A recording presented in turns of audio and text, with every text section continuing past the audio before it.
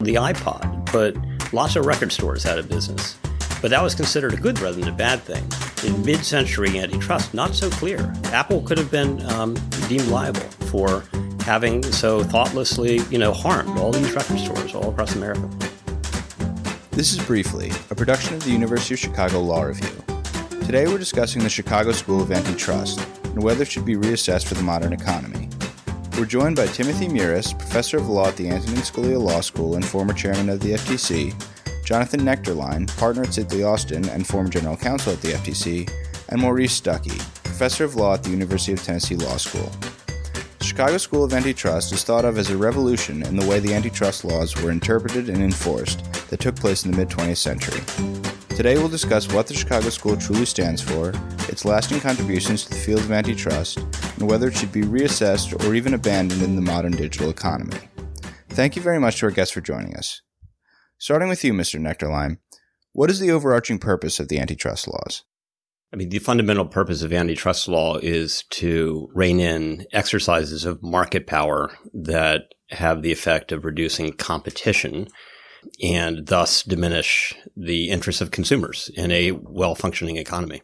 So your answer implies that the antitrust laws are generally aimed at promoting the interests of consumers, that they protect the competitive process, but that the ultimate beneficiary should be consumers. That's an idea that's typically associated with the Chicago School of Antitrust, right? So what is the Chicago School of Antitrust, and how has it influenced the antitrust laws? Well, as we say in our paper, that influence is sometimes overstated.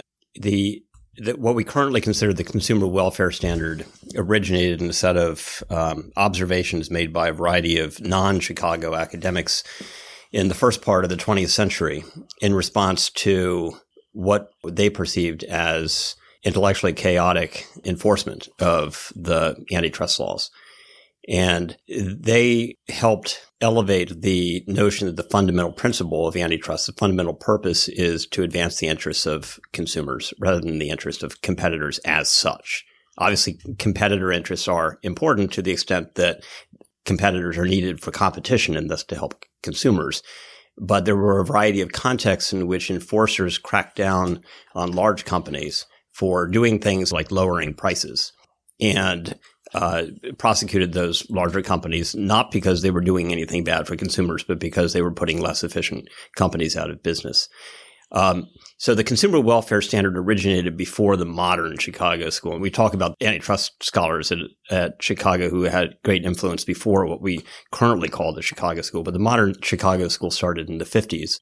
And what they did is they took the same insight. The antitrust is for the protection of competition and not competitors as such. And they amplified it in various ways. They applied economic rigor to it. But a number of Chicago economists also adopted certain doctrinal approaches to the consumer welfare standard that they never reached consensus on. So in your view, the Chicago School didn't invent the idea that the antitrust laws should serve the interests of consumers. That was a pre-existing idea that the Chicago School maybe reinforced. So what then are the core ideas that the Chicago School of Antitrust stands for? When we talk about what the Chicago School is today, it's important to unpack these three different strands of what people could mean when they say the Chicago School, or for that matter, what people could mean when they talk about the consumer welfare standard. And we go through those three questions in our paper. And just in a nutshell, they are these. First, what are the ultimate objectives of antitrust? And as I said, the consumer welfare standard embraces the interests of consumers as the paramount objective. The second question is, what is the correct mode of analyzing whether we're doing a good job of meeting that objective? And the Chicago School in the 50s and 60s and 70s made great contributions to understanding how to quantify aspects of consumer welfare and how to analyze whether particular antitrust rules were achieving the desired ends. The third question, though, is not what I would consider core Chicago School, and certainly not core consumer welfare standard. Instead, these are questions about what doctrinal rules should we make to promote consumer welfare? What assumptions should we make about the way that markets work? And there, as you know, there were a variety of Chicago schools who believed that market failures were very rare and that antitrust should very rarely intervene in markets.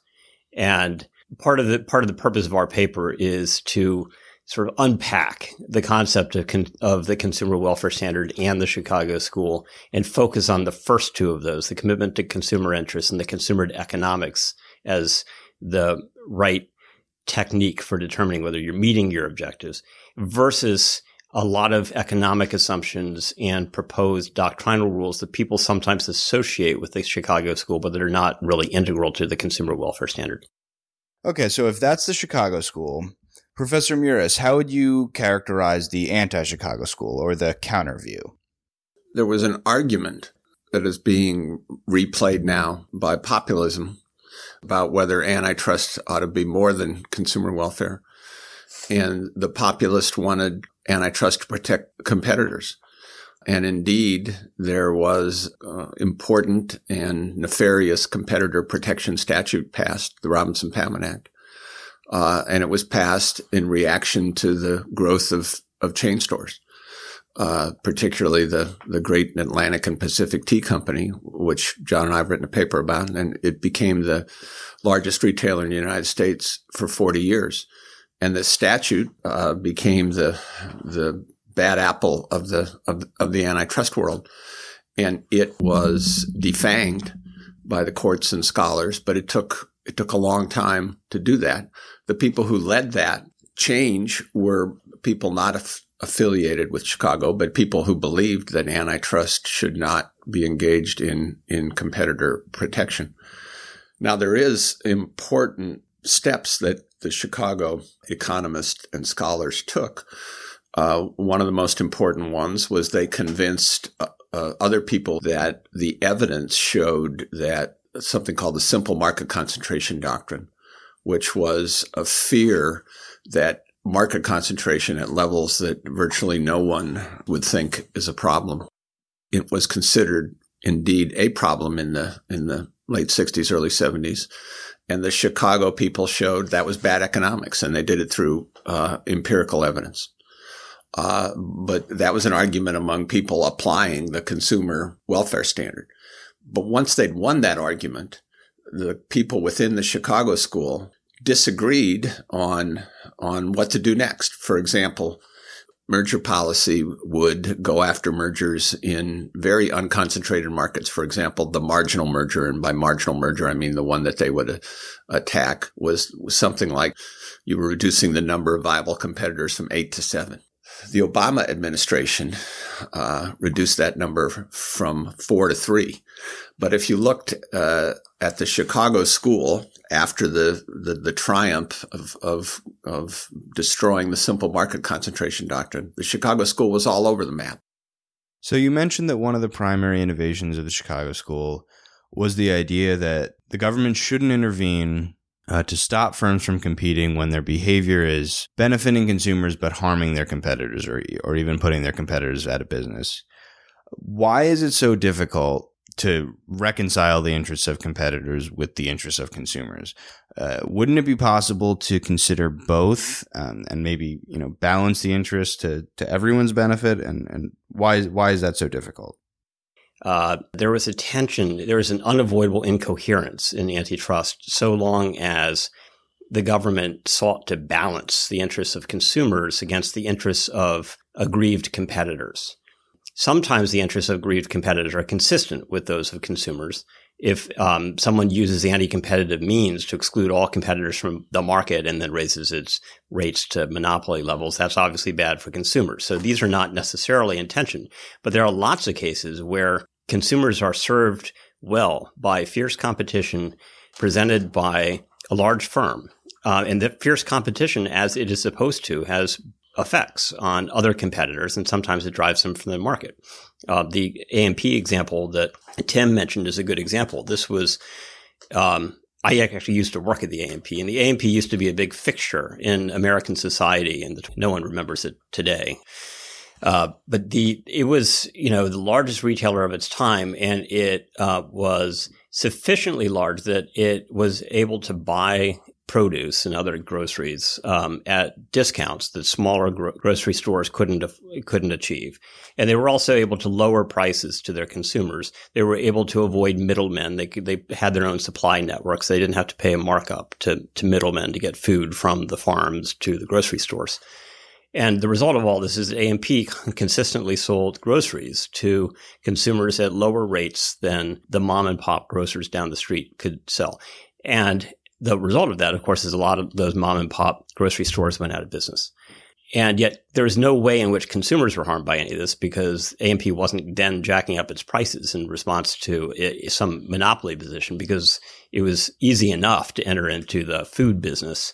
And so it knew that it would have to charge low rates in perpetuity. So consumers were always better off. Competitors were worse off. And the fundamental misjudgment of antitrust authorities when they approached retail competition in mid-century America was to think that it was more important to protect the small, less efficient companies than the ultimate interests of consumers. And a number of people, including Don Turner, observed that this created an incoherence at the core of antitrust because you can't both serve consumer interests and the interests of competitors when the competitors are harmed only because they're less efficient.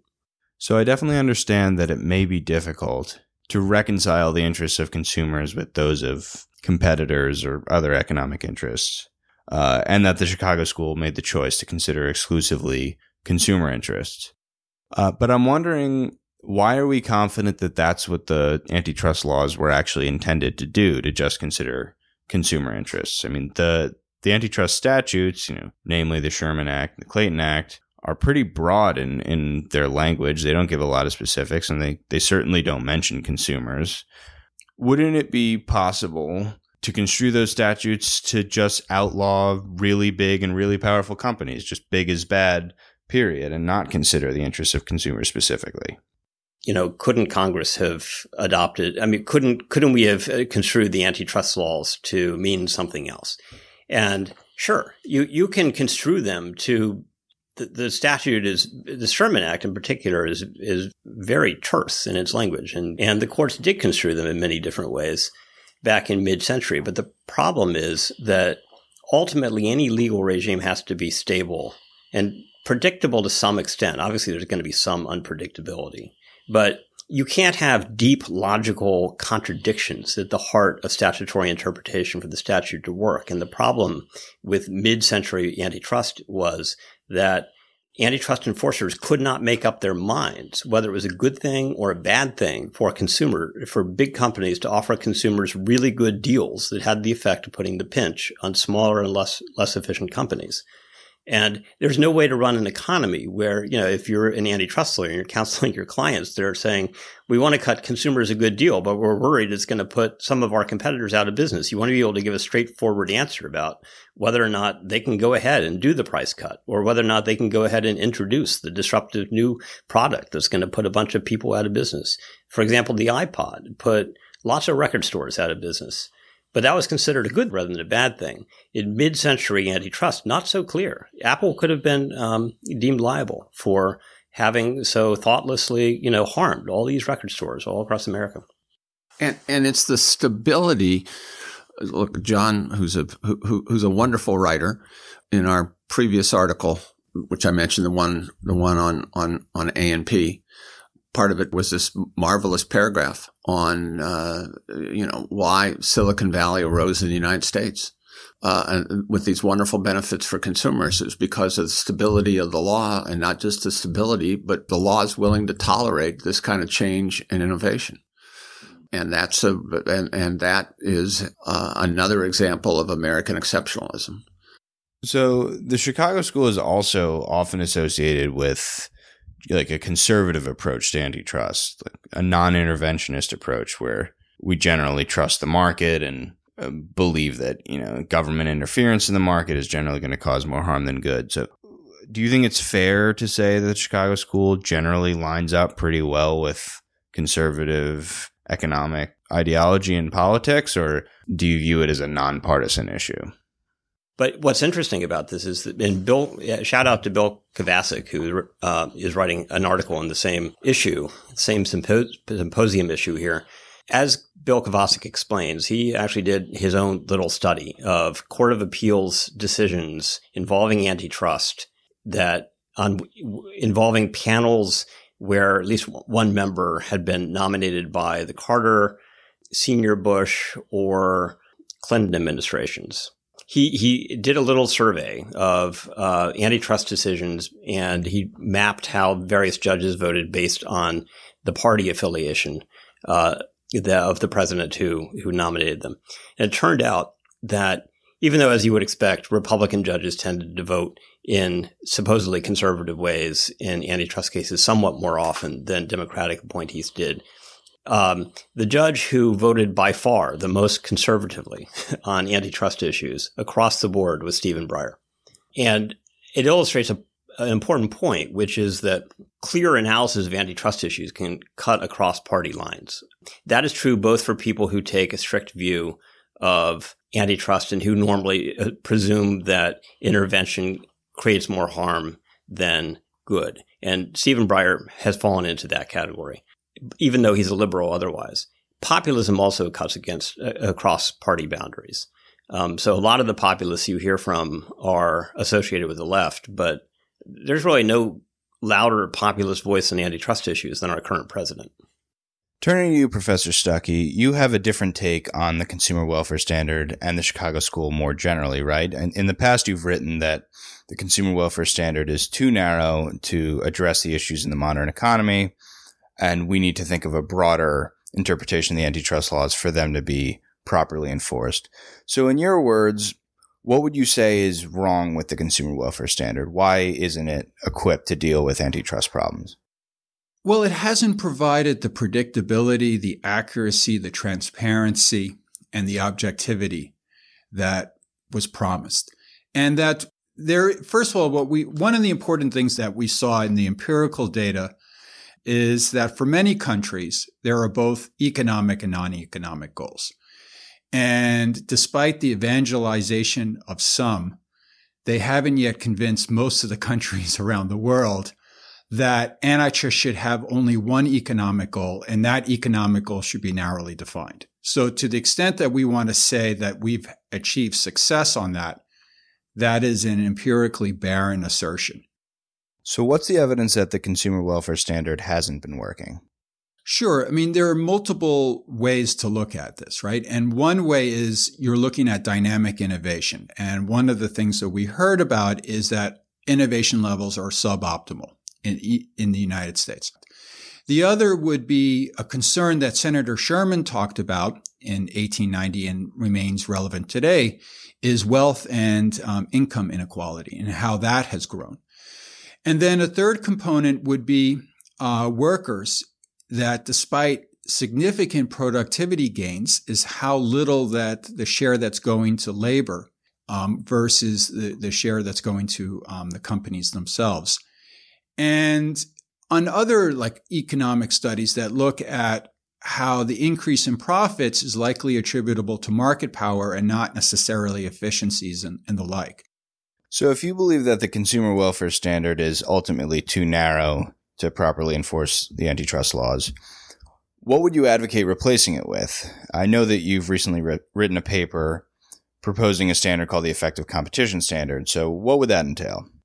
Okay, so first, the standard for your listeners is that the agencies and courts shall use the preservation of competition market structure that protects individuals, purchasers, consumers, producers. Second, preserves opportunities for competitors.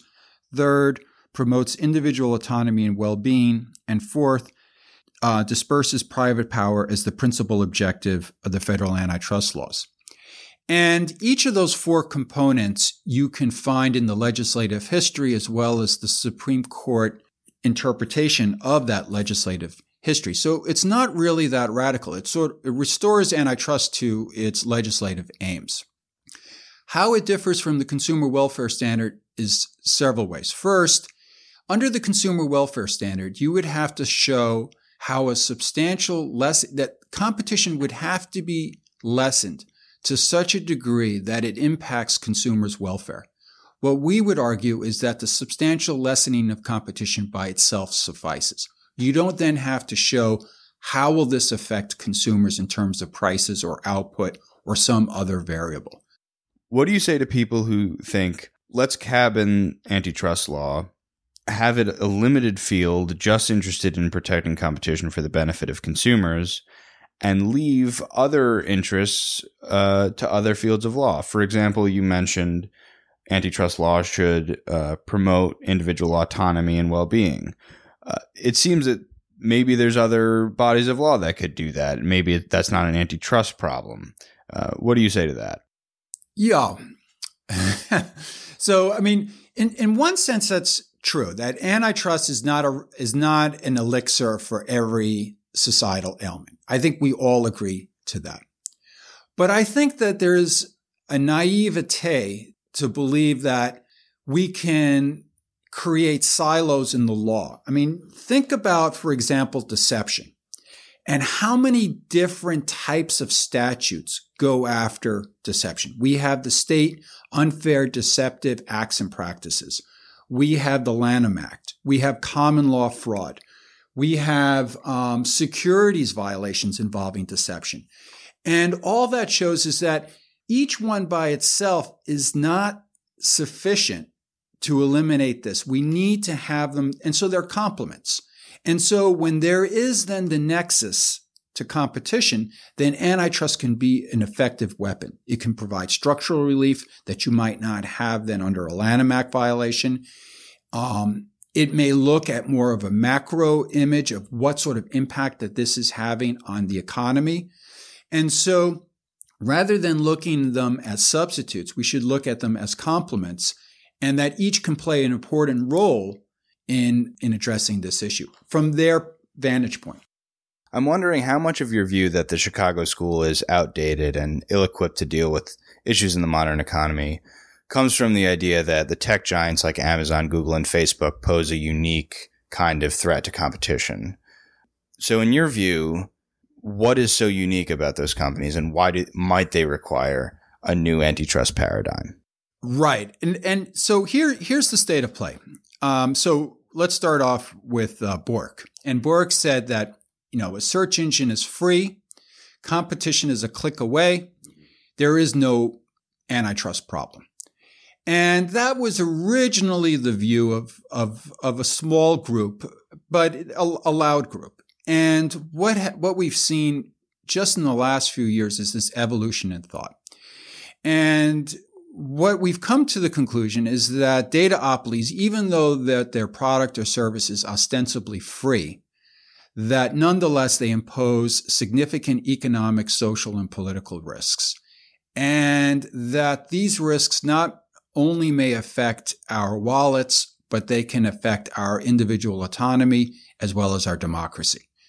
So there is mounting concern then that Facebook is not just a sort of monopoly like A&P in terms of raising price, that A&P was not in your home suggesting to you movies to watch, books to read, videos to enjoy, that they're not there with a search engine that can help direct you to some sources or others. They're not there affecting your moods and the like, that the dataopolies can, right? So when you come to that, you realize that the risks are quite significant. Professor Miras, back to you. I know that you've spoken about your view that big tech has not been harmful to consumers and certainly doesn't require a new antitrust paradigm. I'm curious, what's the basis for that view, and what do you think has encouraged this new popular view that the tech giants like Amazon or Google require a new antitrust way of thinking? A lot of what's happening here is the angst over the 2008 Great Recession is causing people to turn around and look for villains. But I find this very odd. I read an article by a good economist the other day who was talking about how the tech giants have harmed our society. And I've got my iPhone next to me. I'm receiving a package from Amazon today. I will use Google. I mean, I don't do Twitter or Facebook, but the tech giants have changed people's lives and brought us enormous benefits. That doesn't mean that they can't have caused problems. And, John and I both thought that at least I think we both thought that the Microsoft case, as it came down and decided, was a good decision. But to brand this whole class of companies that has provided these enormous benefits as malefactors is ironic, to say the least. So we've spoken at length about what the Chicago School stands for, in particular the Consumer Welfare Standard. Now I was hoping to talk about the other major contribution that Professor Meuris and Mr. Nectarline, you spoke about for the Chicago School, namely that economics is the means by which we analyze antitrust problems. I'm curious if that's a good idea. So a lot of scholars, including Professor Stuckey, have been critical of over-reliance on economics and antitrust. In particular, antitrust law often relies on what we call the rule of reason, that is a kind of a loose balancing standard that requires a lot of empirical analysis to get at the question of whether conduct is anti-competitive. So I'm curious if economics is really necessary, or have we gone too far in requiring so much economic rigor in antitrust that makes antitrust litigation prohibitively expensive? Maybe it discourages plaintiffs from bringing good suits or discourage the antitrust agencies from enforcing the law. So is economics crucial to antitrust analysis and enforcement? Yes. Well, if you adopt the consumer welfare standard, then economics, you have to be thinking about what makes consumers better off or worse off. And in a commercial setting, that almost always involves economics for the same reason the people who run companies need economics to understand what they're doing. That doesn't mean the economics needs to be particularly obscure. You and I can understand what it means when we say it's okay for a big company to lower its prices to the extent that it puts really small, inefficient companies out of business, but there's still going to be enough competition left that consumers will see only low prices in the future rather than higher prices. Sometimes the economic issues are quite a bit more abstruse. I was involved in the AT&T Time Warner merger litigation last year, and there are a variety of economic models that the government put on that, are complicated, but not so complicated they're beyond the competence of courts to understand. I think you're right. Once you accept consumer welfare as the foundational principle of antitrust, it sort of follows that economics will be the handmaiden to that inquiry. If that's not your fundamental approach, then what you're left with is sort of intuition. If your fundamental approach is, let's just balance a bunch of things, like consumer interests versus the interests of small companies to earn a healthy profit. Plus, we want to make sure that we constrain the political power of large companies. We want to use antitrust rather than some other mechanism as a tool for doing that. If you start embracing a multi-factor test, particularly when some of those factors are in direct opposition to each other, what you're left with is just sort of gut instinct that rules from case to case. And that's what we saw in mid-century antitrust. We saw just total chaos in the precedent. And it was impossible to counsel companies on what they should be doing because every case was decided without recourse to predictable rules.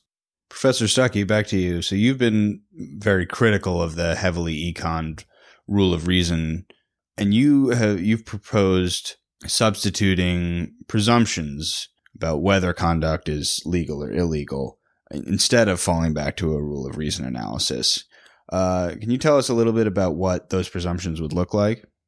So one of the problems that we assess is the rule of reason part of the problem. The criticism is that if you then have the restraint subject to the rule of reason, it just fails on so many different levels under the rule of law that agencies are not necessarily going to invest in the resources.